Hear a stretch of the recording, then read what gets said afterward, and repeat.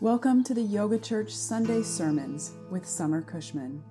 These sermons are filmed in the place I'm lucky enough to call my backyard, so you might hear the sounds of birds, geese, roosters, trains, and wind, and sometimes my sweet pup Indy. 10 years ago, in 2009, I was finishing my seminary career, and although I didn't fully understand it back then, my time in seminary was marked by a dark night experience. I was in the midst of a spiritual depression, struggling to let go of quote-unquote right belief and say goodbye to the God of answers. As painful as this experience was, it was an absolutely essential part of my spiritual development because, while there's a great deal to be learned from the wisdom of others, no one can explain mystery to us. They can help point the way, but they can offer us no definitive answers. Mystery can be felt, it can be experienced, but it can never be tied down or locked in a book. I'm fully committed to the path of spiritual seeking, which means I'll spend a great deal of my life energy searching after mystery, even though I know I'll never be able to pin it down. My theology is one of skepticism.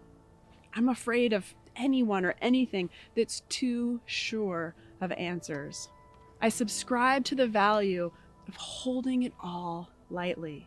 As we participate in the institutions of religion, we must hold it all lightly. As we listen to our teachers, we must hold it all lightly. As we study ancient scripture, we must hold it all lightly. As we undertake spiritual practices, we must hold it all lightly.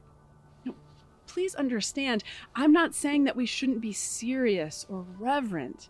What I'm saying is that we would be well served to remember that everything is always changing, which means the words and symbols we use to describe mystery are always changing. Take the swastika, which is an ancient Buddhist symbol representing good fortune that was utterly defiled by the Nazis and transformed into a symbol of destruction, hatred, and genocide.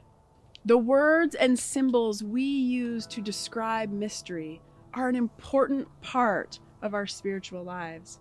They give shape and form to the ineffable and spark our imagination, but they will always be inadequate.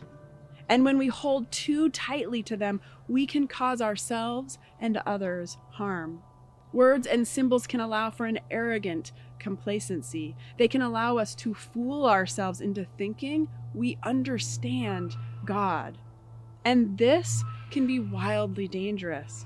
Holding too tightly to our religious stories and symbols, we might just become bystanders or perpetrators of suffering and injustice. But when we can remember that the symbol isn't the mystery, but a representation, we can hold it lightly. We can practice non-attachment and avoid the pitfalls of dogma that allow for religious and political abuse and oppression. Symbols are designed to point us towards something that can't be described. They're tools that help us understand ourselves, the world, and the unknowable.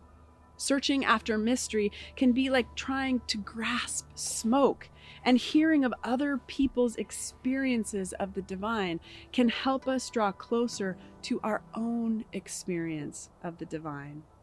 But we must always remember that experience is personal and that symbols and experience are not the same thing. In a commentary on the Bhagavad Gita, Ravi Ravindra writes, "The experiences of great visionaries or mystics and prophets, such as Arjuna, Moses, and John of the Cross, are concrete and real. But when they express what they see, they use words, metaphors, similes, or analogies that are symbolic from our perspective, because what they see is not in our experience. The great visionaries were not experiencing symbols. What they experience is very concrete, but having heard the name they use to describe their experience, we can imagine having touched the face, mistaking words for reality.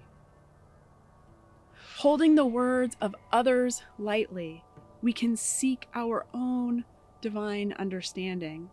And remembering that everything is always changing, we can pay attention to the direction that our words and symbols point us.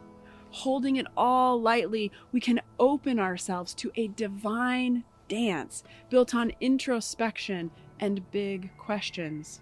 We can dive into the heart of love. We can take on the mantle of seeker and bravely release the need for false assurities.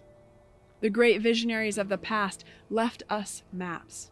We are blessed to live in a time when we have access to so much ancient scripture from so many different traditions.